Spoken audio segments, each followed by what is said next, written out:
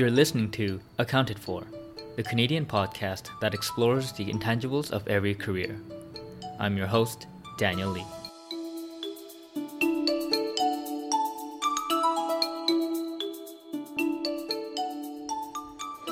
Hello, welcome back to Accounted For, everybody. Happy hump day, happy Wednesday. This is the podcast on a mission to inspire unconventional careers out of you, and it's a part of OMD Ventures, my platform on a mission to create utopian organizations. What does that mean? Well, learn and find out by going to omdventures.com, and you can go to the About page, the Vision page, all of that, and learn more about what I'm trying to create with the platform, and also maybe more about the podcast too if you don't really know what started all this. There's a backstory there too. And if you'd like to engage with me further and ask me questions about careers, etc., please go ahead and shoot me a message at the contact page, omdventures.com/contact. And if you just go to the website, it's very intuitive, very easy for you to send me an email. I love hearing from all you, my listeners. And yeah, I would love to help out any way I can to your career dilemmas, or maybe even life dilemmas, who knows. Also, you can also stay in touch by subscribing to my weekly newsletter. It's pretty exclusive because I write about the stuff that happens in my life every week, and that's not available anywhere else except the newsletter. So sign up. It's a weekly thing. And you get to keep track of all the other stuff like the essay podcast and the daily learnings, etc. Okay, cool. Now that's settled. Today's guest is Shawn Huang. He is the founder and CEO of 36paths. So that's 36 different paths, P-A-T-H-S. I noticed that I'm not very good at pronouncing that word, so I just want to carefully line that out. 36paths is a career accelerator based in Toronto, and this kind of is a pretty cool story here because Shawn immigrated to Canada as an international student from a city 2 hours outside of Shanghai, China. And despite having a family tree filled with academics in all subjects of science, and I'm not exaggerating, I think like father's side, mother's side, grandparents, everyone's got some kind of PhD in some kind of the big six or the big three science groups. Yeah, it's insane. But despite that, he decided to study business to chase an internal entrepreneurial fire that had him sell soda cans as a kid. I think he started drop shipping shoes as a kid through Alibaba. And all that kind of led to really building a career in finance as an investment banker and later on as a product manager for a FinTech startup in Toronto. But after that, he made the leap to go full-time into his career accelerator that helps international students like himself get jobs in various business careers, aka places like finance, accounting, consulting, etc., all the professional services places that he had difficulty getting into in his own first tryout. And so in our chat, we talk about his journey, starting 36paths, kind of the details of what got him into it, and how he started while he was actually working, the cultural differences between Shanghai and Toronto from not just a societal, culturally different lens, but also specifically try to go into the business field about how the culture kind of results in a different corporate culture as well. And we also talk about what the first 6 months of his solopreneurship journey has been like. It's honestly been a conversation I really enjoyed having, and a lot of it also not just because I get to learn new stuff about Shawn, but also because we get to go quite deep and real into sharing the things that we both experienced in our first 6 months of this journey, this shit sandwich that we ate on our respective journeys. And so that was pretty fun, I would say. It's like talking to kindred spirit of sorts, and you might actually get a lot of value out of that too, because it's kind of like having two people validate something. And we also learned that we are not alone in feeling like this. So if you feel down in your own journey, this might be a great episode to listen to, so that you also realize that you are not alone in feeling like that, because everyone else on the weird, unconventional journey will feel that too. All right. I've been blabbering on long enough. So here is my conversation with Shawn. Hey everyone, welcome back to Accounted For. Today on the podcast, we have Shawn Huang. He is the founder and CEO of 36paths. Hey Shawn, thanks for coming on the podcast. Thanks for having me, Daniel. And so for our guests who may not be familiar with your company, can you tell us what 36paths does? Sure. Yeah, so 36paths is essentially a career accelerator that's focused on helping university students and young professionals to, break into the industry of financial services or management consulting. We primarily help guys with very limited Canadian experience or international students because I found them struggle the most with their career journey and there's a huge information asymmetry and a lack of understanding in terms of culture, communication, and, insider tips in order to get into those industries. So what I do is think about it as a, Airbnb for career coaching, right? So you have mentors who work in different industries like capital markets, investment banking, management consulting, and you have a bunch of students last year in their university or just graduated, wanted to break into those industries. So I match them up and have those industry mentors to basically teach them whatever it takes to get into those industries, such as having a better understanding about the industry, helping them with their resume, cover letter, mock interviews, networking skills. So basically kind of end-to-end process until they land an offer. And yeah, okay, that's kind of what we do in a nutshell. Nice. That's a very succinct explanation. And the name 36paths, what are the 36paths? Oh, that's a tough one. I can't even name all the 36 paths, but the origin of the name is that there's an old saying in China, in ancient China, when the emperor was originally kind of creating different career categories. The very first time there was 36 paths in total. Oh. And eventually kind of got expanded to 3,600, 33,000. I'm sure there are different type of occupations now, but 36 paths is kind of the very first time when the emperor was kind of establishing all the different career paths available. So you have like merchant, government official, tailor. So that was kind of and I guess what I wanted to. The reason I decided to choose this name is because, well, first, it's available, and secondly, because it's something that, because I have a lot of my clients or customers are from China because I had a Chinese background, and it's something that resonate well with them, and it's kind of congruent with the the company's mission as well. Right. So whatever it's kind of like whatever career path you decide to take, as long as you committed to it and you love what you do, you love the work, you fall in love with the work, and you'll be really successful. And so it seems like your company is focused on a lot of international clients, a lot from China, and your company name definitely speaks for it. So I'm gonna guess that you were born in China. Like, is that correct? Your origin? Yeah. So my I guess my background, I was born and raised in China. And where specifically was it Shanghai? It's actually I usually tell people Shanghai because that's big city they know, but it's actually 2 hour away by train. It's more like Barrie of Toronto, I guess, that a relationship. But if I tell them the name, it's actually called Hefei. That's where I was born. But it's a 2 hour train from Shanghai, just further west. Gotcha. Yeah. And so you grew up there the whole time, and then I think you went to university in Shanghai as well, right? So Hefei, for people that don't understand, it's I would say it's probably a tier 2 city. It's more like a Mississauga. It's not Barrie. That's not fair. It's a pretty big city. It's a pretty big city, actually. Yeah, it's probably just a bit smaller than. Actually, I think it's probably a bit smaller than Toronto, but definitely more developed than Mississauga, just in terms of like skyscrapers. I can imagine commercial activity. The Asian cities, right?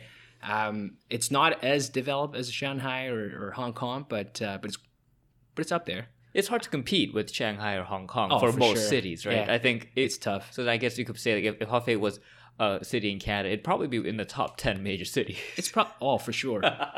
in Canada, I mean, I look it up on Google. Mississauga is number 6. When I was deciding to come over to Canada, I'm like, because I went to UTM, so University of Toronto Mississauga campus. And I look it up. I'm like, I know Toronto is a big city, right? I'm like, what is Mississauga? I don't even know how to pronounce the name by the time I was in China. I'm like, okay, this sounds interesting. And I look it up on Baidu, which is Chinese version of Google, and shows up, oh, the largest, sixth largest city in Canada with, you know, whatever the by population or whatever. I'm like, okay, I should be in good shape. Like I'm a big city guy. I want to be in the city. And when I got there, I'm like, oh man, it's the sixth largest city in Canada. That's depressing. You know, I was waiting for the bus for like half an hour when I was at UTM. But yeah, so I grew up in Hefei, and I always wanted to explore. I guess I'm more always kind of curious type of guy. Yeah. So I wanted to see, you know, the bigger city, the kind of the other side of the world, and Shanghai became kind of a natural choice for me because, you know, I was determined to major in like BCom or BBA at that time, and I thought, you know, Shanghai is the kind of most commercial city in mainland China, and I was in a program where I got an opportunity to do a double degree where my second degree came from Australian university, so I got that kind of Western exposure as well, which is what I was hoping to get, yeah, it turns out to be a great choice looking back, I think. And when you're growing up, what, like, I'm gonna take you kind of back to like maybe you're like 7 or like 10 or something. You know, when you start school and teachers ask you, what do you want, what's your dream job, like what was yours back then?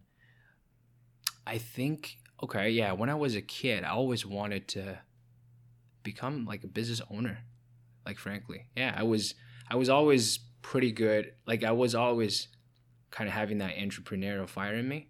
And when I was even in elementary school, I was like, you know, collecting, you know, Pepsi cans and stuff like that, and from like my neighbors, and pile them up and sell to the, the recycling company for some, you know, pocket money. And when I was in my middle school, at that time Alibaba was just getting popular, and I'm more interested in exploring new things, and I was more knowledgeable in e-commerce at that time. So I got into kind of buying, you know, sneakers on Alibaba or Taobao in China, and sell back to my classmates and pocket the difference, because, you know, the shoes in the retail stores are much more expensive because of the middleman, right? Versus Alibaba's more, you know, direct to consumer. So I was able to kind of arbitrage that until everyone was on Taobao. So I got to, you know, basically the business idea was short-lived, but it was profitable. Wow. So were your parents entrepreneurs? Not at all. Funny enough, yeah. Like my dad still is a university professor teaching C++, so like computer science. My mom works in the government in agriculture and fishery business. Both my grandparents, my uncles on my mom and dad's side are all kind of academic route. So they did, you know, PhD, you teaching at universities.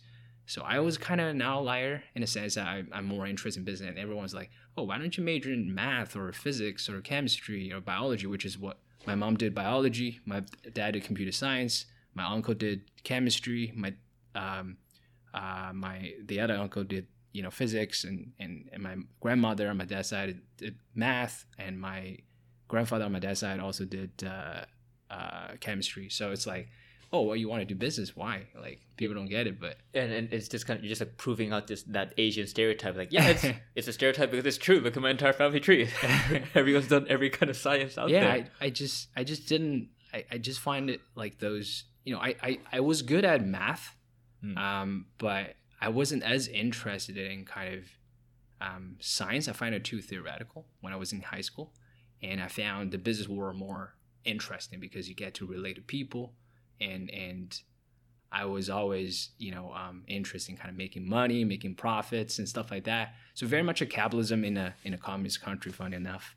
Yeah, I'm wondering, where did you get that influence from if you didn't get it from your family at such an early age to have the idea of just, I'm going to sell Pepsi cans, I want to make profit, and doing like drop shipping before it was even cool. Yeah, so I think there was a bit of influence on my grandfather on my mom's side. So he used to like trade stocks a lot. So he took me to like stock exchange, and I was looking at the board, right? Like there's red and green. And funny enough, like in China, the green actually is losing money. It's the same in Korea too. Oh, really? Yeah. It's strange, but yeah. When I was investing in Korea, yeah. when in my like past job at Moore, I'd look at Korean stocks and be like, why is it all red? But it's going up. Right. Yeah. When I first came to Canada, I was shocked. I'm like, wow, completely opposite. But it's interesting to know that Korea is like China too. But yeah. So that's why I got interested. At that time, I was really small. I don't think I was even in elementary school yet. I was like probably 5 and 6. But I was just fascinated by the idea of like people, going to a stock exchange and yelling at each other, trying to buy the next hot stock and making money. And at that time is, stock certificates. There's no online trading, right? So I just got interested in it, I think, and I decided to pick up because my grandfather always had like, that financial news channel on TV, and I just kind of subconsciously get influenced by that. And I thought it's more interesting. And I think it's a little by little, you gradually kind of decided to move toward that path because the more experience you got, the more exposure you got, you found, and if you got some success from it, which I did, through like, selling, basically collecting, Pepsi cans and stuff like that, and made some money and did, sneaker trading or, arbitraging, I guess, and made some profits, and thought, oh, wow, that's really cool. I wanted to learn more about the business world, I think. But I think the initial spark, I guess, probably is my grandfather. Yeah. And he also owned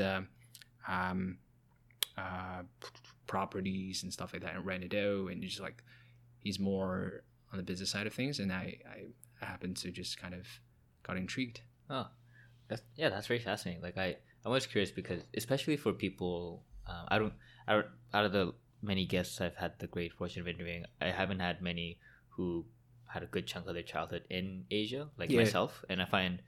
Oh, you did too? Yeah. So I was born in South Korea, so I lived there for 5 years, and then moved to Hong Kong. So I lived in Hong Kong for another 5 years. Yeah. And so my dad was in finance, and so I was in Hong Kong right after the Brits left. So it was still in the high, like it's booming, big economic hub, and so I grew up around always visiting my dad's like skyscraper offices. I was flying all over Asia because the economy was doing well, and I feel like my childhood dream at the time was I wanted to travel the world and go to safaris, and I collected a lot of books on reptiles and animals, and I always wanted to be like a zoologist and kind of like, do you know the crocodile hunter? Crocodile hunter sounds familiar. Yeah, so Steve Irwin, he's a crocodile hunter. He just goes around and finds crocodiles, and he has like a whole TV show. Like that's like what I wanted to be. I wanted to be in a Jeep, have like a rifle, and just go travel the world and find animals. And I feel like being such a young kid living in Hong Kong, where I was a foreigner, even though I look Asian, but I was very different compared to everyone else. And you don't speak the language. Yeah, and I was in an international school where everyone else was from everywhere else. And Okay. I'm always traveling, so I just assume that this is normal. I'm probably going to travel all my life. And that just became this thing ingrained in my mind. And like Toronto's like the 6th city that I've lived in. And that just continues on, I think. But it's always fascinating to hear because I find a lot of Canadians, when they grow up in Canada, a lot of kind of guys at least specifically kind of dream up of, I'm going to be in the NHL, play hockey, or something similar that way. More stereotypically Canadian. But I'm always curious of what the other kids who grew up in Asia go through, right? So that's been very fascinating for me.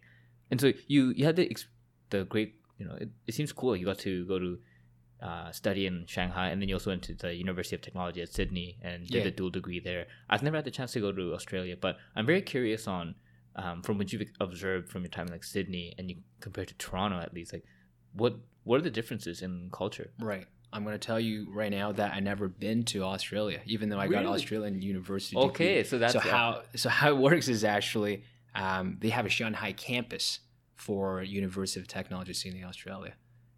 So the professors fly over. We don't have to actually go to Sydney to get that degree, which is interesting, and it's getting popular. If you look at New York University has a campus in Shanghai. There are a few other schools have like the campuses similar to like INSEAD have the Singapore campus, right? So a lot of those kind of famous universities, or not even famous, like a lot of kind of Western universities are setting up campuses in Asia to basically profit from it, and also it's it's just getting really popular. I think a lot of times people in Asia, especially in China, they value very highly of a Western degree, and not only just experience, but being able to speak English well, or is going to be tremendously helpful in terms of your job search, even in China, especially in cities like Shanghai, where there are a lot of expats and kind of multinational corporations. So yeah. Oh, okay. Huh. That's That's sort of disappoint you. No, it's all right, man. But that's a cool loophole that I didn't consider. Yeah, I think actually, as you mentioned, I think my the London School of Economics has something like that in China too. A few of my friends did that. Probably, yeah. Yeah. Oh, that's a pretty cool development though, to see the kind of change in universities. Yeah. Well, it's okay. I don't think I'll be disappointed because you've still lived in Shanghai and you've also worked in Shanghai. I think you interned at HSBC, and right. Since then you came to Toronto. You went to the Masters of Accounting program at U of T, and since then you've had a financial career in Toronto. Like you've worked at Scotiabank in the debt capital market side. You've joined a boutique investment bank, Cantor Fitzgerald, worked there. So you've had an experience working in Shanghai and Toronto in the financial world. Yeah. So I'm very curious on that too. I've never been to Shanghai. It's definitely on my list of countries to go to after I get a visa. Yeah. But I'm very curious to hear from your experience. What are some differences that people will be very surprised to hear about? Yeah, I think the biggest difference that I notice is that people in Asia or people in China or in Shanghai are just way more competitive. And that's the nature of the sheer population, right? So you have a huge, I don't know what's the number now, it's like 1.5 billion or 1.6 billion people just in China. And Shanghai is the size of GTA, but give you some perspective, it's similar to the population in Canada. Yeah, I think, isn't it 80 million people or something like that, in Shanghai alone? It's a massive city. Yeah, it's crazy. And we got 17 subway lines. But anyways, the biggest difference in my opinion is that, people are just more competitive and they definitely work much harder. And I think they don't take things for granted as much as Canadians. I'm not saying it in a negative way. I just think guys who were born and raised here have a privilege in terms of being a developed country with the freedom, being able to go to university is very normal, versus back there, if you are not good at math, good luck getting into any university at all, right? It's a super competitive process, and for it's a natural selection process where you have to do really well in high school in order to get good universities. And once you get to university, you're basically in a good shape, but you still have to work hard to get into corporations, especially under a lot of traditional Chinese family. They have that mindset of, okay, if you want to have a successful life, do well at high school, or from when you start to go into school all the way to university, and get good grades, land a good job in a well-recognized corporation, have a good life, right? So I think that mindset is very strong, and kind of, I think, increase the competition level. Versus here, it's very, I'm not saying it's super easy, but it's not hard to go to university. Because I talk to my girlfriend all the time. I'm like, with your math skill and you can still get into University of Waterloo, that's shocking. I'm hoping that she doesn't hear this, but I'm just being very honest about how the differences I have been noticing. I just think in China it's super competitive to get into good universities and good corporations as well. So whereas here it's fairly easier, I think.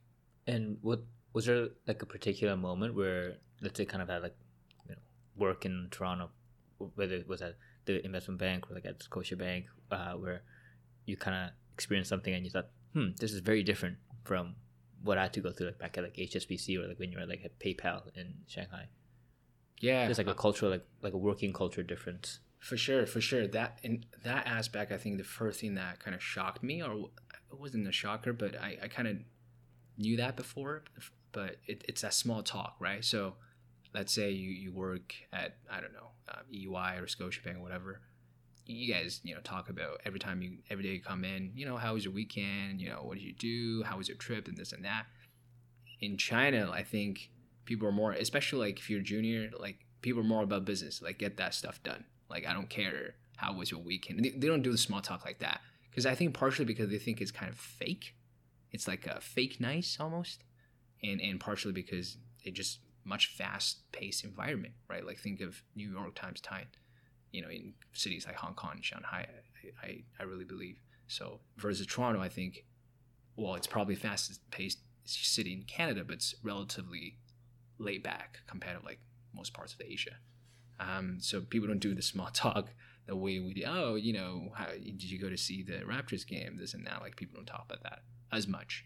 They do when they, finally celebrate like year-end party or some close major deals, and they have fun on dinner table. But when you're in office, it's more kind of straight to the business versus people talk small talk here a lot. Yeah, I think that's a. I guess, yeah, like, I've been in this North American culture for too long to realize the difference. But I didn't know that. I'm also like thinking, when you're talking about like the kind of fast pace, like the competition, the things people will do. I think that's definitely something people who grew up in Asia or had family work there. If you've had that kind of influence, it's something that you understand, and I think it helps with becoming very grateful to be in Canada. Sure. And I think you put it perfectly, where it's like, like, we're not saying people in Toronto don't work hard. You do. Like, people in Toronto work hard, and life is hard for everyone, but it's a relative thing where absolutely. I think like even like Korea was I think Korea at one point, when the country went bankrupt in like 1998 or something. Yeah. Like we were like the third poorest country in the world or something. Wow. This was after we were the third poorest country after, I think it was World War II, or like after the Korean War. Like, we were just dirt poor.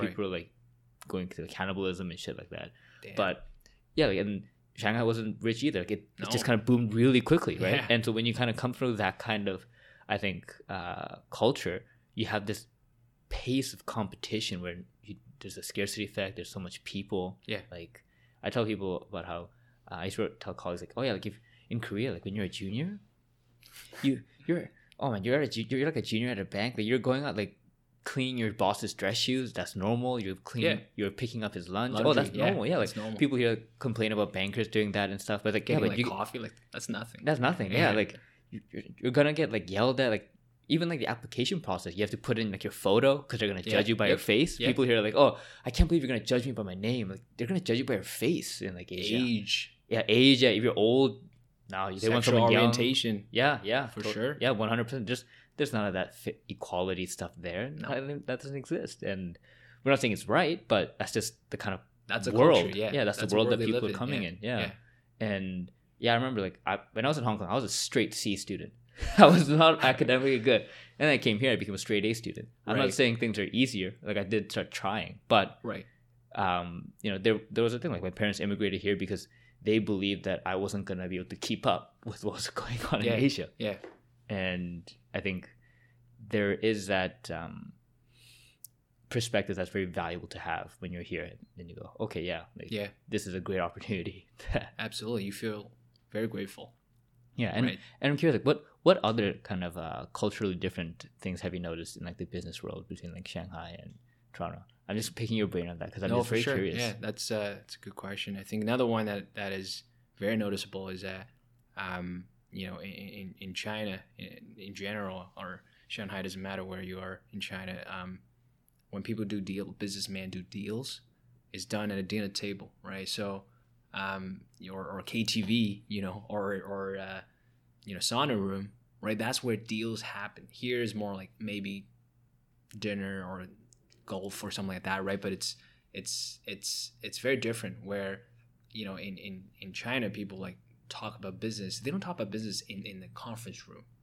They talk about business when they're kind of more have their mask off, so to speak, and they want to get to know you first. It's very much built on that kind of intrinsic trust or relationship. Whereas here it's more kind of business to business, and once we close a deal in a conference room and we head over for a couple of drinks, that's it. But there, like, if you wanted to get business, get deals, you got to be able to drink, man. Like if you can't drink, you're not gonna do too well in China in terms of your business career. You gotta be good at some baijiu. Baijiu, that's for sure. Yeah. How many percent is that? Like 30%, 40%? Usually it's at least 45. I've never seen, well, maybe 42 is the lowest, but usually like 50 is pretty much like pure alcohol. Yeah, you're just drinking gasoline. Yeah. Oh God. Yeah. Yeah. I remember. Well, there's 2 points that kind of popped into it as you were talking. Like I remember when I started working in downtown Toronto. Mm-hmm. I remember I had one manager who told me I was very upset about something. I don't remember what, but what she said was, "Dan, this is business. It's not personal." And I replied back to her, "All business is personal. This is personal." And I couldn't wrap my head around why she was saying it's different. Like, how can it be different? It's a person to person thing. That's what business is. Right. And I think it's like that's like a direct, literal thing in China where you're doing a deal with a person because you want to get to know a person. Yeah. But I think there's a bit of that in Western culture where they want to try to separate that and be like, let's look at the numbers and be more objective or quote unquote rational about things, when the reality is that people are not rational by definition. Yeah. I don't think there's a better way of doing things. I think it's just part of the culture. Mm-hmm. But I sometimes like the fact that, in Canada, things are, people are typically do better at compartmentalizing, right? Okay, this is business. We'll deal with business. After 5 p.m., I'm emotionally or mentally checked out and I enjoyed my time with my kids or, with my wife, this and that. Versus in Asia or in China, right? It's on 24/7. There's no like work-life balance. It's like you in that kind of fast-paced environment, you're pulled into work all the time. It's like you're trying to do your best to integrate your work and life rather than say, 9 to 5 I'm at the bank. After 5, I'm completely checked out, right? That just doesn't happen in China as often. I'd actually like to get your perspective on this one. Like, so in Korea, it's very similar to you, where there's the working culture where let's say you leave the office, quote unquote, at 5, but then, like you said, the deals happen at the dinner table and at the clubs and at the drinking bars. So no one actually gets to go home until like 10 p.m. at the earliest or something. Right. Like I remember, I never saw my dad home before 10 p.m. Like he always came dinner table, like after stuff, whatever he did then. And I think it's gotten to such a bad point in Korean culture that all the major corporations like Samsung and like CJ and Lotte and all these big companies in Korea decided, okay, we're gonna only require you to go to the first bar. You don't have to go to the next 3 bars because the average is 3. You're supposed to bar hop to like 3 for like every day. And so Samsung put a freeze on like corporate credit cards until like 8 p.m. or something, so people can quote unquote go home as of 8 p.m. because the company's no longer going to pay for your drinks. Right. But even then, it's kind of said that you're gonna be working quote unquote till 8 because you're gonna be serving drinks, entertaining clients. Entertaining clients, entertaining your boss. Like when you're a junior, you're pouring drinks for all your bosses. And you better. Like I was in a coffee shop in Korea, and the junior guys on the table beside me were like stressing out about talent shows and stuff. Like, I gotta learn dancing because I gotta perform in front of my boss. Because you're supposed to entertain the bosses. That's what you are. You're a junior. They don't care about your brain. And that was very it's very normal in Korean work culture. I'm curious about, is that similar in China too? Similar. You do whatever your boss tells you. Right. I remember a friend of mine came back from China and he's telling me, like I met up with my friend there and she couldn't come out and like hang with us because she's like, I have to go to this bar. That's where I'm gonna close this deal. I'm gonna close this deal at this bar. And I was like, oh, wow. Yeah, even at the junior levels, everyone's got to do that. Even in China, too. Wow. Yeah, well, a lot of times it's that, let's say your boss doesn't want to drink as much, but you're on the team of your boss, right? So you basically pick up those drinks so that your boss doesn't get drunk. So your boss can still make the speech and talk about the business with the clients while you get, completely drunk. So you're the body. You take the bullets, I guess. That's very normal. And if you want to, career progression, so to speak, you better. That's what I'm saying. You better be able to drink a lot. Yeah. Oh man, I would do awful in Asian. That's why I left. Because I enjoy a couple beers and here and there, but I don't want to basically every day or maybe like 3 out of 5 days you just have to be there, and it's a lot of energy. Like you have to basically, entertain your clients and drink a lot and probably puke after. That's probably not a lifestyle I want. That's why I decided, I want to, come to Canada and see what's here. Yeah, so I'm curious there, like from Shanghai to decide to come to Mississauga, and you picked Toronto, but it happened to be Mississauga. Yeah. Like, how did that decision come about? Why Canada? Like, there's great question. there's like Australia, that's closer. There's much the US, closer. yeah. Like, why Canada and why accounting? Yeah. So so first, why Canada? I was looking at different countries. The popular spots were like Australia, US, UK, Canada. Those are the 4 kind of popular countries for, I guess Chinese students to go for their advanced education. I ruled out the States because actually, even though that my uncle and my cousin are in the States, my cousin's in Utah, Salt Lake City, and my uncle has been living in the States at that time for like 15 years in Dallas, Texas. But I just for some reason I just didn't like it. I think it's people are mean compared to Canada, and their overall kind of the attitude and policy too are not very friendly to international students and potential immigrants compared to Canada. I did my research, although with very limited on and off access to Google at the time. I have to climb the firewall, but the Great Wall or whatever you call it. But yeah, like in Australia, I think because I wanted to like also be close to the States and potentially like maybe go to States, and Canada has that advantage compared to Australia because Australia has an equal, I think, relatively similar in terms of immigration and policy, pretty friendly too, part of the Commonwealth. But I think they're just a bit further away from like what is actually happening in terms of finance and the business world. You always talk about New York or London, right? So UK got ruled out because of unfriendly kind of immigration policy as well. So it's really just Canada and Australia, but Canada is close to the States.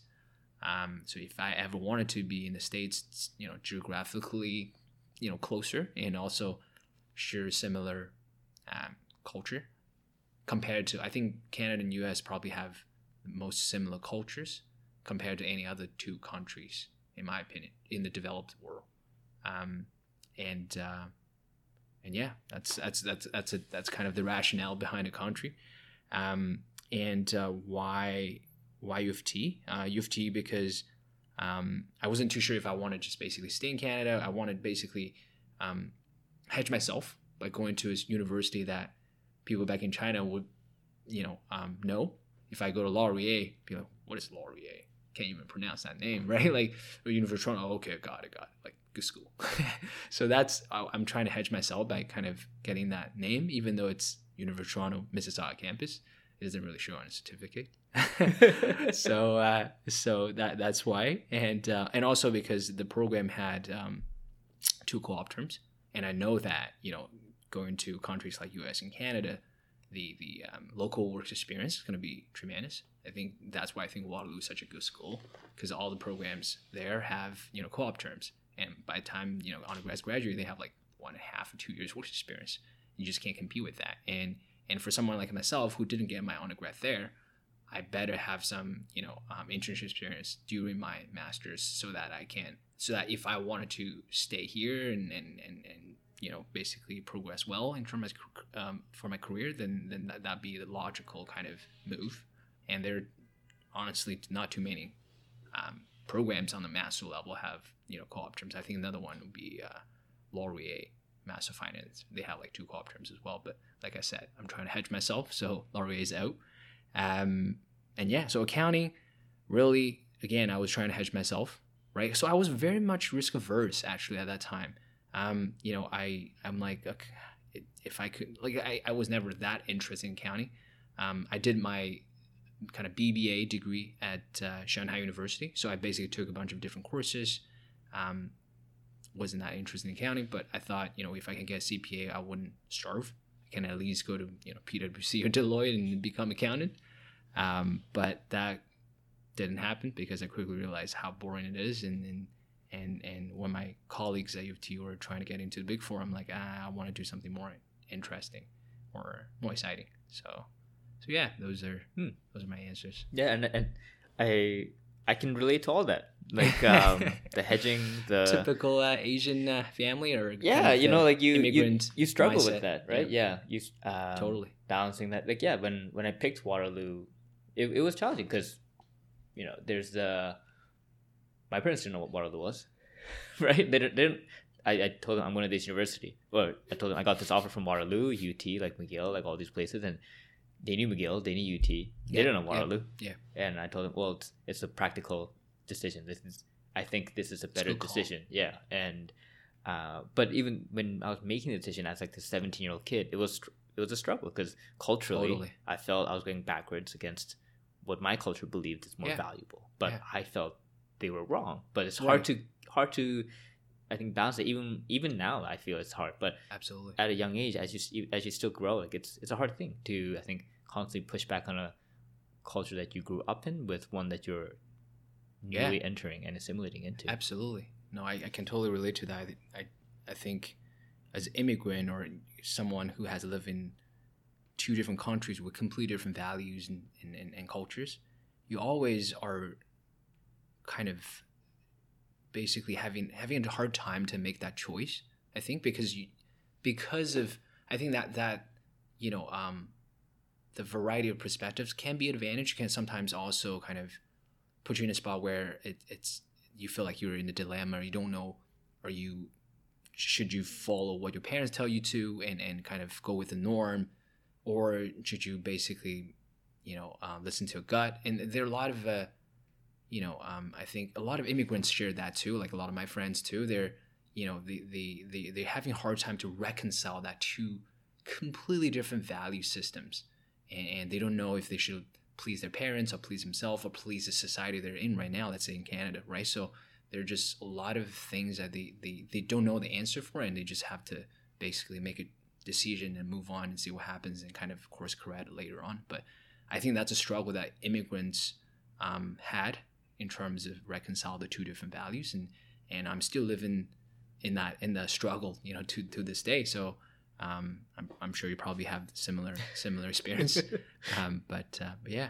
Yeah, and before we dive into that, I kind of want to brush over the professional experience you've had. So you worked in Scotiabank in the debt capital markets, and then Cantor Fitzgerald in investment banking, and then after that you went into a FinTech company called Overbond, and you were a product manager there on, once again, the debt capital markets. And then you left that, you became a product manager at Scotiabank. Right. So you went back to Scotiabank, but now you're a product manager on like the credit card side, I think. Yeah. So all throughout that chain, there's the debt side, like credit finance seems to be like this trend. Like, were you particularly interested in credit finance, or did it just happen to be serendipity? It just happened like that. Serendipity, for sure. Yeah. So I'll give you kind of a quick rundown on my professional career history. So basically, I did the first term when I was basically still at U of T. It was hard to like land any interviews at banks, because I wasn't that interested in Big Four. I was still applying, but I just think during the networking process, they can tell that my mind was like somewhere else. Like I wasn't even that interested in auditing or counting inventories in a warehouse and stuff like that. Oh, you gotta sell it. Yeah, you gotta sell it real hard. I didn't sell that really well, and I was kind of having a bit of ego issue. I'm like, getting paid for $40K to do that? Like, I have a master's degree. What are you talking about? Like, so like, I wanted to like get something more exciting, right? Like, and I think banks make sense, and I was networking hard, and I was able to get into Scotia Capital, but on the FP&A side, so financial planning and analysis. So basically, looking at the the historical financial numbers for Scotia Capital, the investment banking, and kind of sales and trading numbers. So that gave me the exposure to basically talk to those front office guys, right? Because I was at, I guess, mid office, and other than my 9-to-5 job, I was just basically getting coffees with people, because I was just really hungry. I was curious. I'm like, oh wow, investment banking sounds so cool. You hear about it all the time. I'm like, what it is? What do those guys do? Like, how do they get in, right? So I was having, one day I had like 6 coffees. I was literally shaking my hands. And later on, I'm like, oh, there's a thing called decaf, because I didn't even know at that time. So I usually just go top tall bike, and later on I found, oh, there's a decaf version. I'm gonna go for a decaf version after maybe 3 p.m. or whatever. But yeah, those 4 months, the first term I was at Scotiabank was a great learning experience. In addition to what I was learning on the job, which wasn't as exciting. I'm the kind of guy who's like just like got interesting things for like 3-4 months, and I'm like, it's not a. Once you kind of go over that learning curve, you're like, I'm not. I think it's kind of bad, but yeah, I just like wasn't that interesting because I got bored very easily.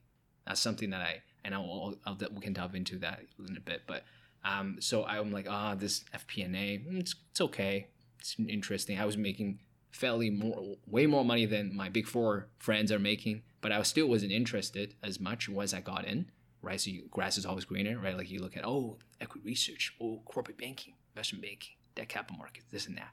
Those guys, 68th floor at Scotia Plaza, talking to CFO at Bell. That sounds really cool. I was basically checking their financial. That's not as interesting. So I decided to talk to those guys and figure out and I felt like that's something that I wanted to at least give a shot and try it out for my second term. Fortunately, I was able to kind of get my second term at DCM, Debt Capital Markets. So I was basically, for people that are not that familiar with DCM, basically it's helping corporate issuers with their with financing through issuing bonds, and I was helping like guys like Bell, Telus, Rogers, Hydro One to issue like billions of dollar bonds. So that was interesting, and I got to be in an environment with a lot of very smart, very hardworking people, as you can imagine in that environment. And I learned a lot. But again, I wasn't as satisfied because there's always grass is always greener. I'm like, that capital markets, still more capital markets and investment banking. It wasn't very modeling heavy. It didn't have a lot of exit opportunities. Most guys, I realized they went to treasuries or become CFOs or stuff like that. It wasn't much a good exit opportunity, right? As per Wall Street Oasis, whatever. So I was dead set on getting to real investment banking, right? So quote unquote real real investment banking. Industry coverage, M&A, equity financing, blah blah blah. So after I graduated, I was I was still applying to like sales and trading, equity research, and just hedge myself again, right? But my mind was on investment banking, and I had a lot of interviews, final round interviews actually with RBC, BMO, Canaccord at that time. Wasn't able to convert, but eventually Cantor, they have a kind of Toronto office only focused on metals and mining at that time.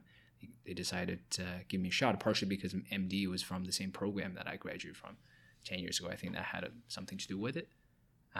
But yeah, it was short-lived as well.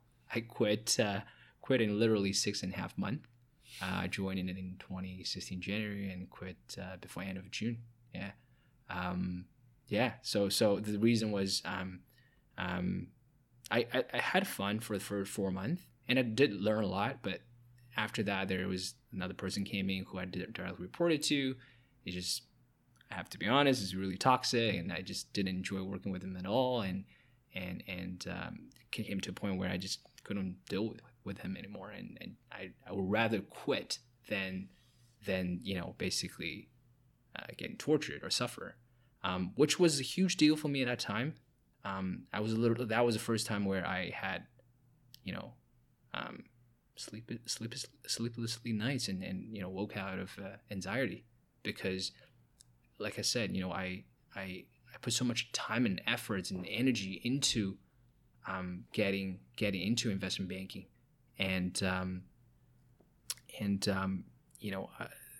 feel like that was my identity, and I can't believe one guy just ruined it, kind of my dream at become investment banker and make this experience such a short lived, where I felt like that I didn't have any choice other than having to quit, and looking back was a good choice. I think my mental health and physical health were way more important than being there for a year or 2 years or 6 months or whatever. But it was a big, I think a big point in my life where I felt very, very low. I was very, very low. It was a very dark moment, especially because I feel like you basically, I was at the highest point of my life where, I was doing investment banking, finally got in, international student in Canada for 2 years, got into investment banking, doing, deals, and to the point that I have to quit in that 6-month window. It was brutal. And it was hard to kind of get out of that darkest moments and days. But, my girlfriend was being helpful and my parents were supportive as well. Those helped me. And so after I quit, I was starting to, network again, gradually, basically, drag myself out of those valleys, I like to call it, because I see my life as like peaks and valleys. So the very low moments and decided, there got to be a better way of going about life than just, be miserable all day. So I came out of my condo and started to reach out to people and talk to, private equity, VC, startups. And eventually I was able to get in as a, early employee at Overbond. So Overbond is similar again. It's similar to kind of what I did at DCM in Scotia. It's a FinTech startup. They just got $7.5 million by the time I joined. I joined 1 month after their seed financing.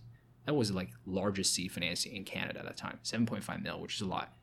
And they were putting together a team. The 2 founders from CIBC, 3 co-founders actually. 2 business co-founders are CIBC, DCM, and sales and trading guys. The other co-founder, it's a technical co-founder, is from IBM. But so yeah, I think I remember I was number 5 in terms of like the full-time employee other than the 3 founders. So I joined. The title was like fixed income analyst. I was basically doing everything in terms of research, talking to customers, right? Like sales, marketing, product management, finance. I was even involved in recruiting. So that was really fun experience. And looking back, that was, I had most fun at Overbond in terms of that learning experience and basically being in a team where you have guys you can relate to, ex, finance professionals, as well as guys who work at Amazon and IBM, right? Like different backgrounds and that kind of collaboration is something that I really enjoyed. But as you know, startup is ups and downs, right? So eventually coming to a point where 2 out of 3 co-founders left, and there was a bit of legal issues between kind of the founder who remained and the only investor who invested in the company. So it came to a point where 90% employees left, and after the one of the co-founders left, I joined. I kind of left shortly after, just because it was very unfortunate. I think it's a great concept, especially for debt capital markets. It's very very much old school, right? So a lot of Excel spreadsheets, pen and paper, in-person meetings, roadshows, and this and that, where there's a ton of room for technology to kind of streamline the process and workflow. And a lot of companies are already doing it. IPO is one who's doing kind of the IPO market in the States. And obviously debt is, 10, 20, 50 times bigger than equity, right? So there's tremendous kind of, upside potential for companies who can actually get it done. So I joined because of that, and also because I was able to kind of add value based on my kind of capital markets or investment banking background. And I did have fun, but eventually, it came to a point where I had to leave, and 90% of people left. But I did learn a lot in terms of like everything from sales and marketing to like product and financing and recruiting. So I joined. So I joined Scotiabank right after. While I was at Overbond, I had that kind of 36paths going on already. That time it was basically a side hustle. I was helping students with a resume, like or mock interviews, or basically helping them understand the industry on a very ad hoc basis. But it came to a point where I just can't deal with the amount of requests I got from LinkedIn and other people who reached out to me. I said, okay, guys, why don't I do this? I help you with your resume. Give me $100. So I'll prioritize your requests over people who don't. and they're like, okay, cool. And that's where it came about. And also at that time, I was also a kind of industry career consultant on a part-time basis as well for one of the career consulting company or platform. So very similar to what I'm doing right now at 36paths, but the company was much more established. They started like 5-6 years ago. They're essentially helping, international students, primarily Chinese students in North America. They're huge in the States, help them with their, career development, right? So, resume, interviews. The company recently got acquired for like $50 million by a NASDAQ kind of public company. Yeah. So that's kind of where I realized, oh, damn, there's huge potential here and something I enjoy as well. Basically giving back and helping people who were basically in my shoes 3 years ago and try my best to help them out. And so I kind of keep on the side and keep doing it and joined Scotiabank in February 2018. Just to kind of buy myself more time. I was not that interested in becoming an employee at a big bank. It's just more for me to buy myself some time so that I can see what I can do and experiment with the research path. So I tried different business models. And funny enough, I was actually having a conversation with a guy from Omas Ventures about the income share agreement space. So basically, I started with kind of, like I said, one-off resume edit, mock interviews and stuff like that, right?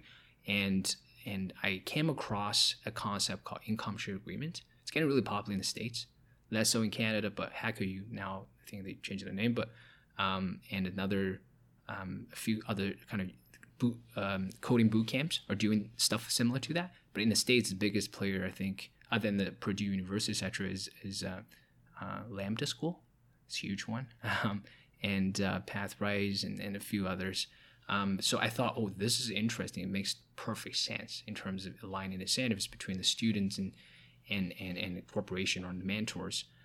So I decided to give it a shot and see what happens. So I started in end of 2018, just experimented this business model and reached out to people on LinkedIn. LinkedIn was my kind of business development gold mine or tool, and just go on LinkedIn and type, oh, actively seeking analyst position, and I reached out and be like, hey, I'm Shawn, and I run this career accelerator with 36paths. What we offer is basically helping you to land into financial analyst position in the financial service industry, and we do in a way where you don't have to pay any upfront tuition fees. Would you be interested in jump on a quick call, right? So that's how it got started, and to a point where I had 5 students who basically enroll in the new program, and they paid $1,000. I imposed a kind of secure deposit to make sure that students who sign up are not gonna just like drop out of the program, and when they get an offer, so to kind of basically have them have some skin in the game, right? So basically have them to be financially committed, obviously sign an agreement, and 3 out of 5 graduated in the sense that they got an offer and started pay me back in terms of income share, which is 10%. Let's say, someone who got a job offer for, I don't know, 40,000. 40,000 is the floor. If you get a job that's, less than 40,000 annual salary, you don't have to pay anything. But once you hit 40,000 and you decide to take it, and the $1,000 deposit is going to be applied towards the total tuition fees outstanding, and the rest of the 3,000, because it's 10% of that, right? So total it's 4,000, and the rest of the 3,000 comes in 3 months once you start working to manage your cash flow that way.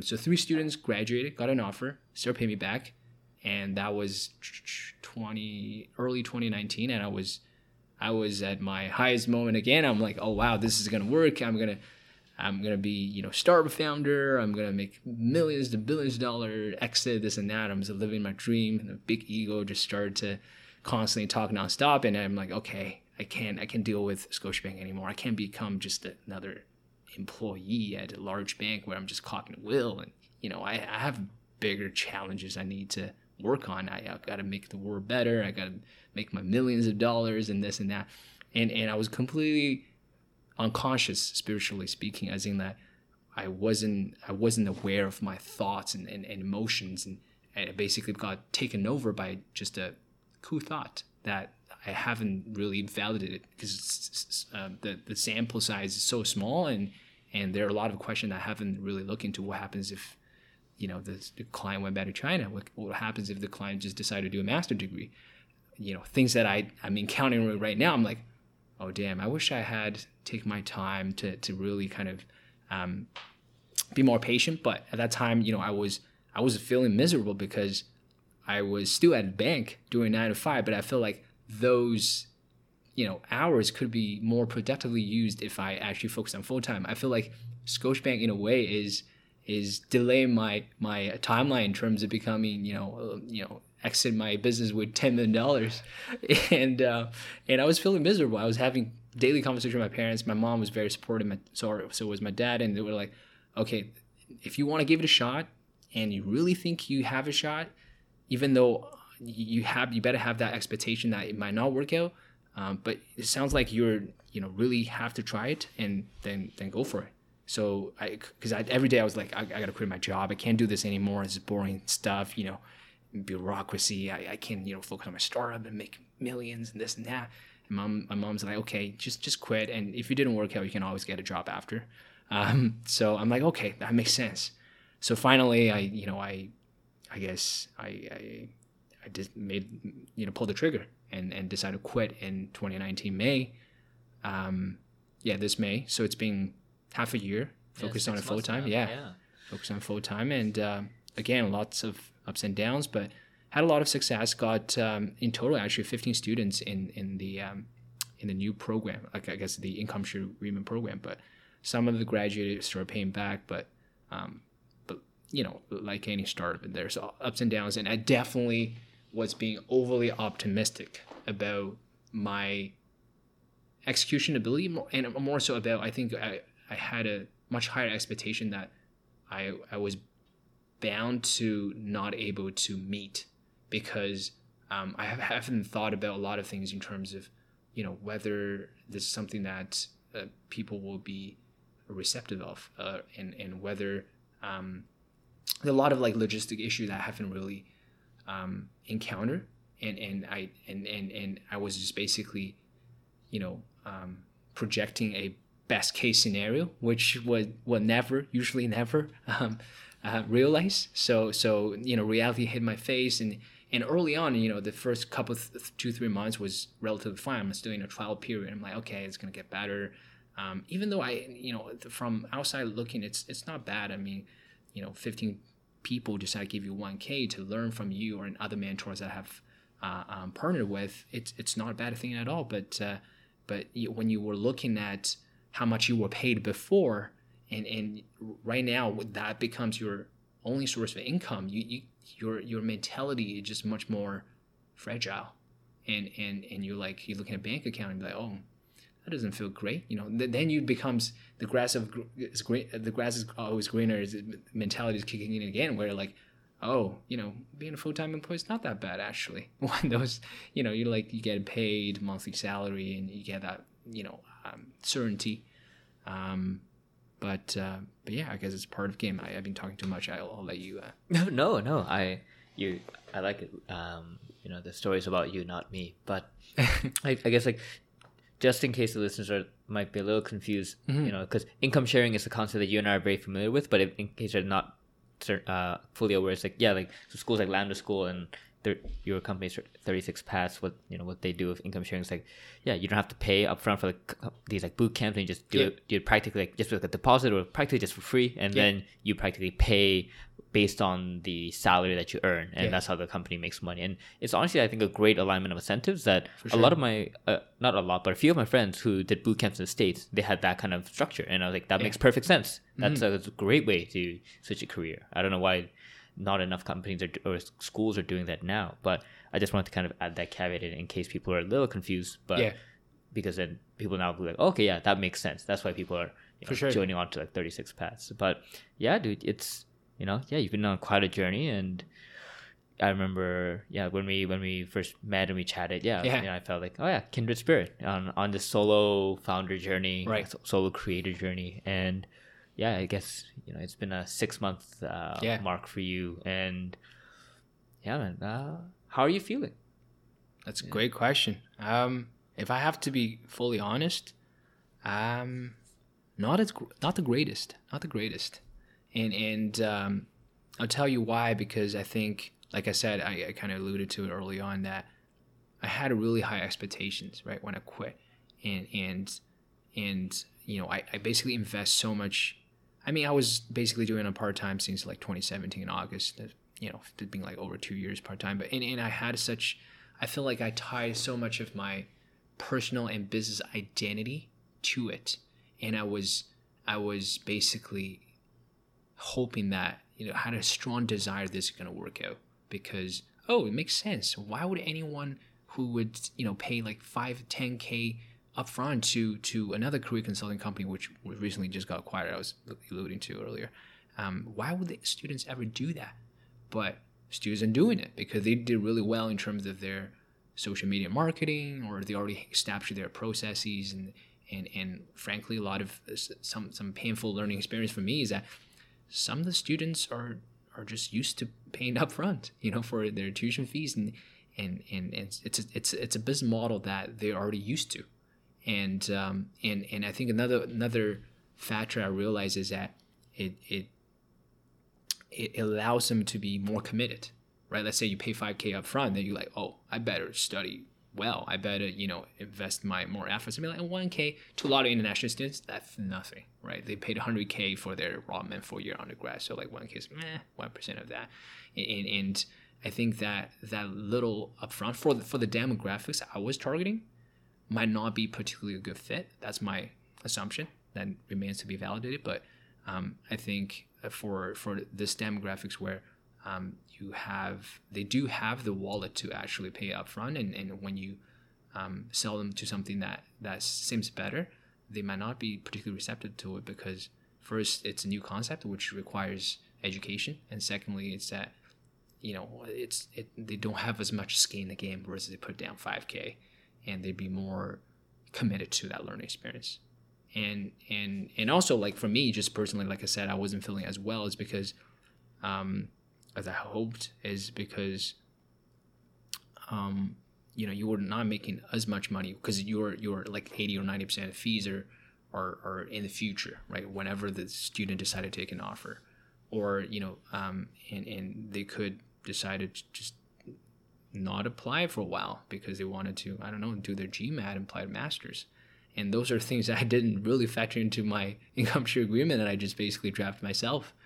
I'm not a lawyer, so there are definitely a lot of learning lessons I've learned over the past, especially over the past 6 months, and a lot of ups and downs. Whenever you had clients who liked your idea, you feel like you get that validation, that kind of strengthen your belief that the thing's going to work out. So I talked to my girlfriend and my parents a lot. It's like I have that high and low energy cycle, or kind of like, peaks and valleys whenever, and it's very much tied to external conditions or circumstances, right? So when, 2 clients sign up, I'm like, oh wow, I'm the big shot now, I'm going to make it big, right? And when people are like, they decide to not take an offer, even though if they take the offer, I will get paid, but they decide not to take an offer because of whatever reason, or they decide to pursue their master, I'm like, what am I going to do? And you have your low moments. So I think a lot of times it's that I think it's particularly hard for me, because I think I have always having that kind of, big ego, I guess, not in a like terrible way, but like big ego as in like you always set big goals and you wanted to make it happen. You always want to accomplish it. And I've always been fairly lucky, I guess, throughout my process, even, in terms of getting jobs in investment banking, or, getting my CFA, CPA. I was always been kind of the person that people look up to from my peers. And this is the kind of the first or maybe second time where I felt lost. And I don't know, and particularly, like, honestly, this week has been tough in the sense I just didn't feel like doing it. Didn't feel like doing anything related to 36paths or the business or life in general. And just kind of apathy. I think it's because there's the conflict internally that kind of tear me apart, where, the reality is that it wasn't going as well as I hoped.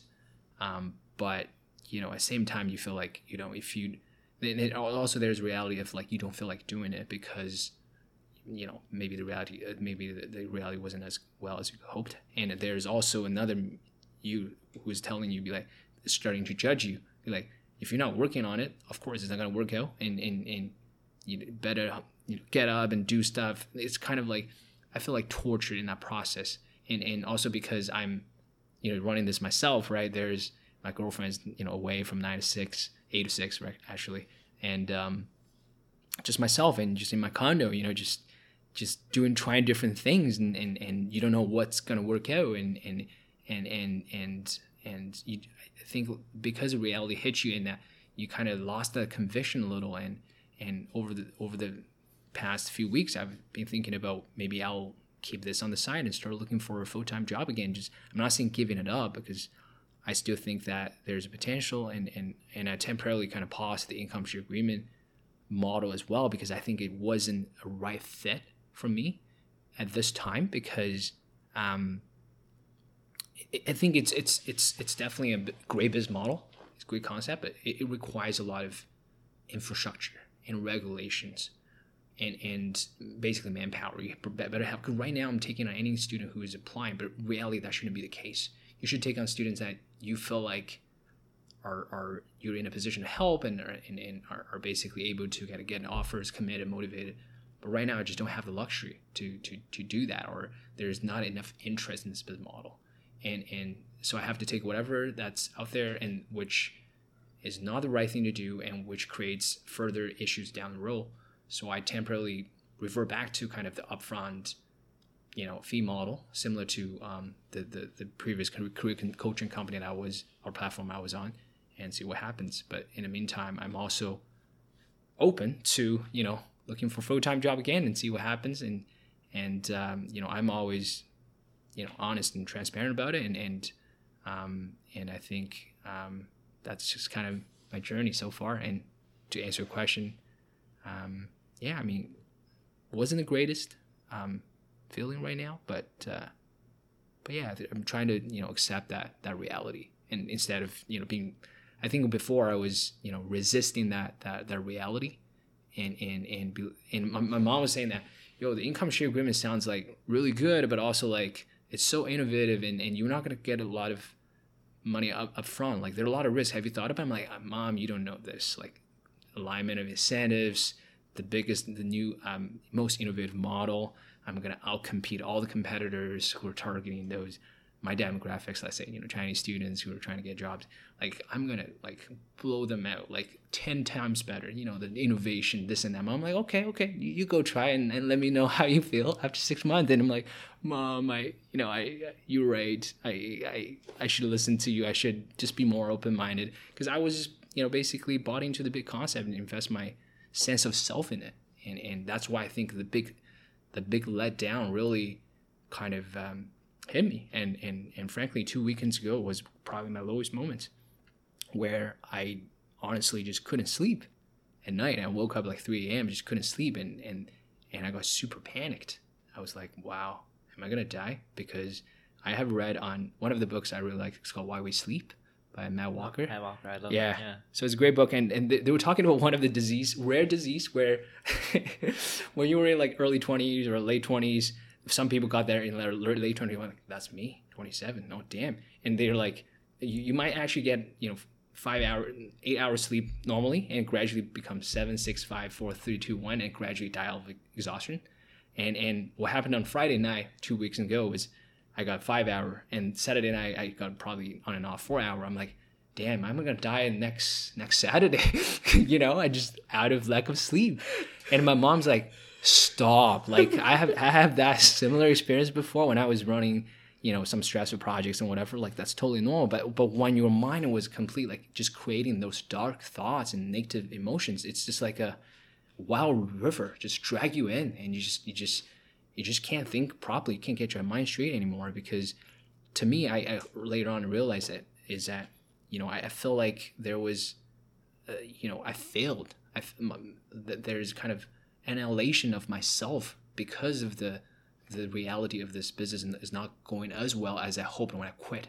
I was announcing to the world that Scotiabank, see ya, Scotiabank, I'm never coming back. I will never become employed again. And you just like you put all your chips in this kind of basket here, and it wasn't going as well as you thought, and it just that kind of loss of his sense of self is scary, because your mind was thinking you're done, like, because of this business, which is super stupid when you look back. Like, it's just business, like, you can always get a job, you can be cashier at Tim Hortons. No offense to those occupation, I'm just saying that you can always make a living. It's Canada. You're not going to die of starvation.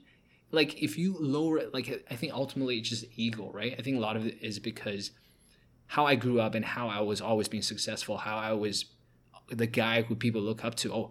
Oh, you come out of the program, you're making the most money, you got into investment banking, when you were an international student, you got your CFA and CPA when you were 26 and stuff like that. Like, people just like, I think that further strengthened that ego or false sense of self, and came to a point where, those setbacks and letdowns become such a big disappointment that it's hard for you to climb out of. Yeah. I'm not sure this interests your audience, but I think, well, for me at least, the selfish nature of this podcast is that it interests me, and it's very interesting because I don't want to make it about me, but I do see it. I see myself in that struggle. Like, I might have talked about it before, maybe on the podcast or maybe on one of my essays, where it's like, like, I've had moments where I sit here, I sit in this condo, and I look out, and I like look at my balcony, and I go, how would I have to jump for me to die faster? Like, to make it instant so that I don't suffer. Like, I've considered the angles. How would I jump out of it? How would I would I hang out on the other side? Like, because like, you have these moments where it's just it's like the danger zones. If you just sit in your condo and you think, what am I doing?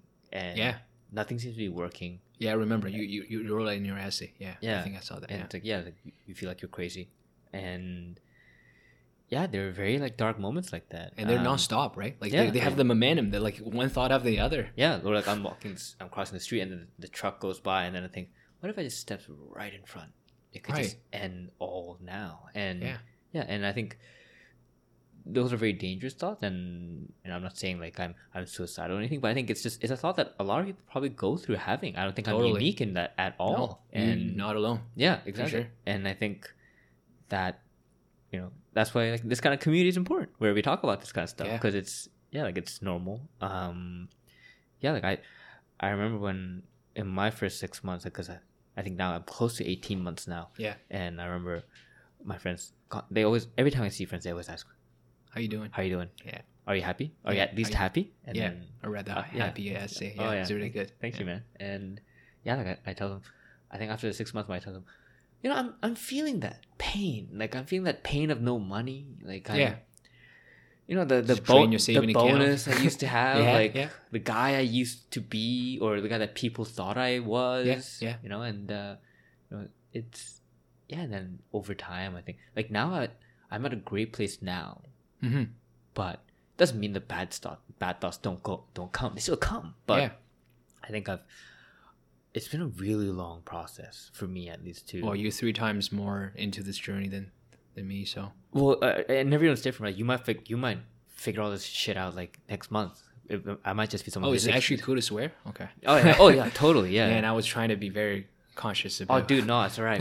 Like, I swear so much on this podcast. I think everyone's like, no, and that I tangent is like, I remember when I first got into KPMG, I swore in my interview, and I did it purposely because I was like, show the passion. Yeah, I wanted to be like, I just want to let them know, like, I'm not going to be this politically correct guy. Yeah. So I was just throwing F-bombs and like saying shit in the interview, and then I got it. I'm like, all right, it works. Yeah. And then like that's just how it just went on. But that's that side tangent. But it's been like, just like you said, like, you start sometimes, like, I've at least for me, I've had times where I'm like, God, I wish I had a job. It'd be life would be so easy. Like, people complain, but you just gotta show up. You don't have to do anything. Just sit down and you get paid. Yeah. Like, for many jobs, I'd say, like, and like, it's, and you have these kind of thoughts, but totally. I'm just spinning off shit that I just think of in like the back of my mind, and it's definitely not been easy. Like I've had to, like, that's why I started incorporating like quarterly retreats where Yeah. I just take 2 weeks off every quarter. Yeah. Even then, I think it only took until like the third time that I did that I decided to take time off. Like the first time I flew out to New York, got a hotel room, 1 week in New York, ended up working the entire week until like the second last day. I was gonna fly. I'm like, okay, I'm gonna rest now. I think I can do it. I think I can do it. And then I finally did it for like a day and a half, and then I flew out. I was like, what a fucking waste. I was stressed out completely in my hotel room in New York, and then I did it again when I was in Vancouver. Right. I was so sick at that point though that like I got really sick. Physically? I got some virus, and I ended up. I remember. Yeah, that vlog in UBC you were talking about it. Sorry.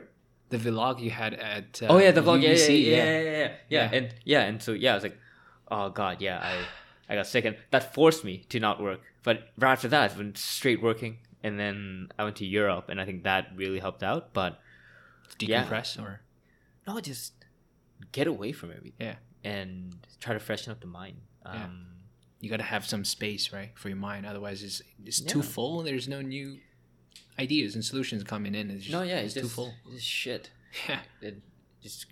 Every day I'm just crying more shit into my head, and I don't even feel like I'm much coherent now in terms of what I'm saying. But it's all I can say is like when most of the times now when people ask me like, how's everything, I'm tired. I'm really tired. I'm exhausted.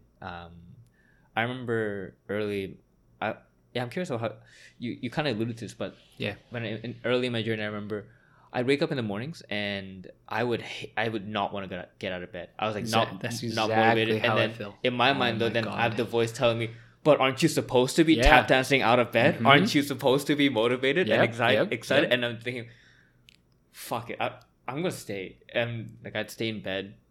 On like some days, I remember I just stay in bed until like 1 p.m. I just wouldn't go out. Like, well, similar. Yeah, it was like 11 a.m. or whatever. Yeah. And it's like that constant voice of you just feel like shit, where your mind is telling you like dialogue. What a loser! Come on, man, you chose this. You chose this. It's on you. What are you gonna do? Wake the fuck up right now. And write your blog. And record your podcast. Do whatever. Exactly. You can't be in a bed, right? That voice so strong. Yeah, and you gotta turn it off sometimes. Like you gotta. For me at least, I've tried to like stop working and actually go out and see friends. Yeah, and that helps for sure. That took about a year to realize, believe it or not. That's what I'm telling you. I'm very slow at this. So I think you might get it faster, but no, I don't think you're slow. I think a lot of times when you're so in it, you don't realize things that others out to tell you, and a lot of times they tell you and you just don't agree because you might like intellectually I understand I should probably relax or should probably hit the gym to help me decompress and stuff like that. But when you're in the zone, I literally even listen to my mom when apparently the advice is very valid. I think it's because the more we're investing in our sense of self in whatever we do and we think that's who we are, the more dangerous it becomes in terms of you can go off the road and took so long for you to realize that you're that's not the direction I wanted to go or I want to be going. Yeah, man, that took a weird ass tangent, but I like it. But unfortunately, I think we're kind of coming near to the end of our time, so maybe we'll have I'm curious. We might have to do a follow up after like another few months to see how things are going for both of us. I would love to. That'd be really fun. But as we kind of wrap up this kind of final leg of this interview, I'm curious. Is there anything like we didn't cover that you wanted to you're dying to talk about today?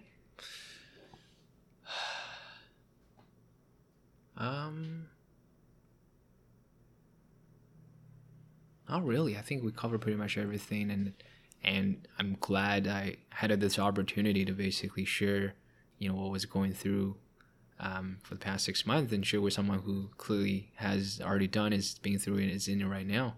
Oh, maybe we can talk about, I guess next steps for us. I mean, I'm considering basically get a full-time job again, just so that I can feel a little bit better. Maybe my I just decided to give in. Maybe my mind was not strong enough. Maybe my my heart is not there yet, and I need kind of financial support for me to feel better. And also I guess I decided to be open or embrace the idea of that, this thing a lot of times is not like how much time or efforts you put in, despite the fact that sometimes you just don't feel like working on it, which I'm sure you can relate to that as well. But also just let's assume that you're fully dedicated to it and you're 100% on all the time, and if you put a lot of time and efforts, and this thing might still not work out, right? It might not work out as the way you hoped it, and right now, if I'm not okay with it, it's actually not healthy, because you're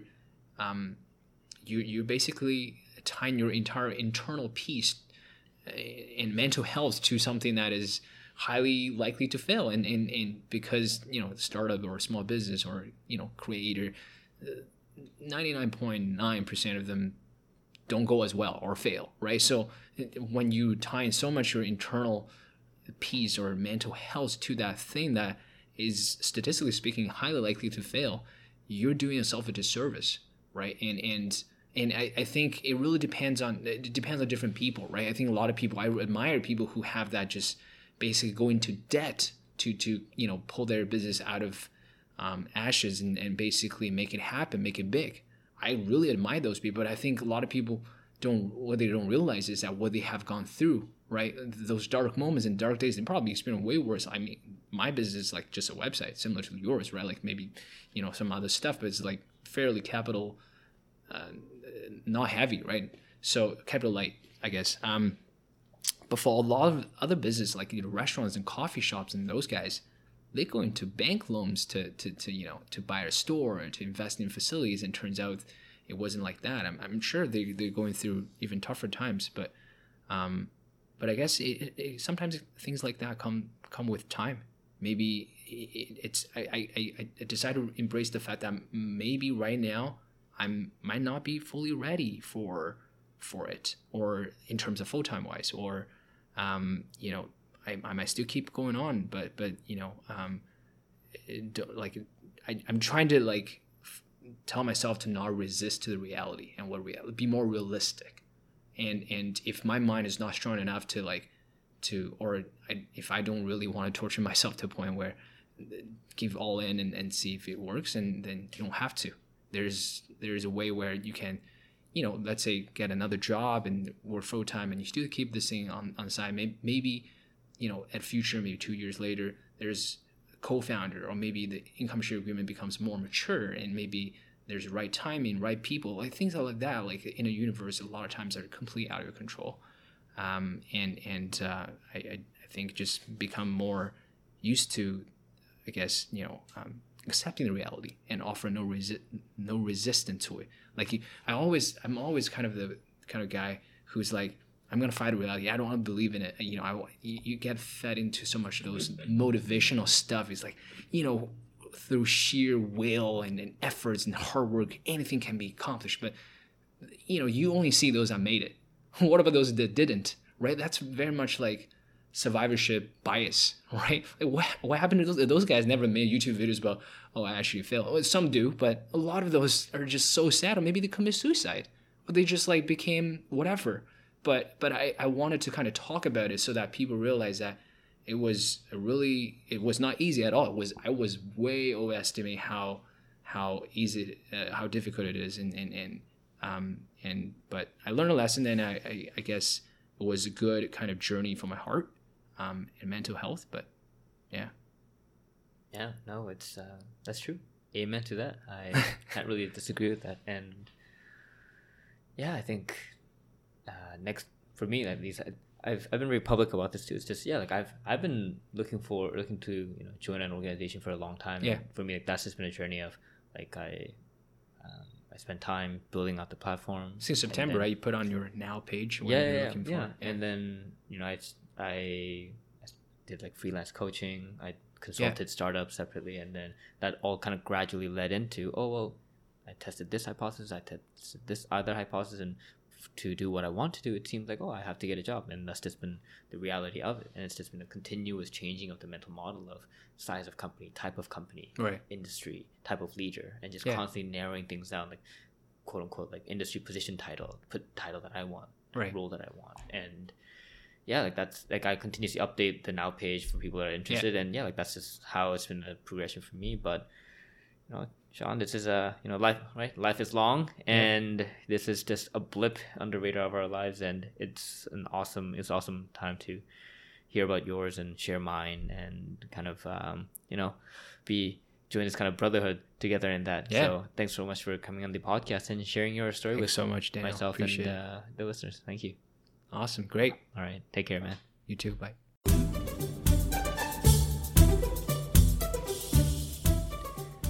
All right, thank you for listening to the podcast. I hope the story was inspiring to you. Hopefully it also helped you expand your perspectives. Hopefully it also made you question the default path that you might have been going on, or the default beliefs you might have had.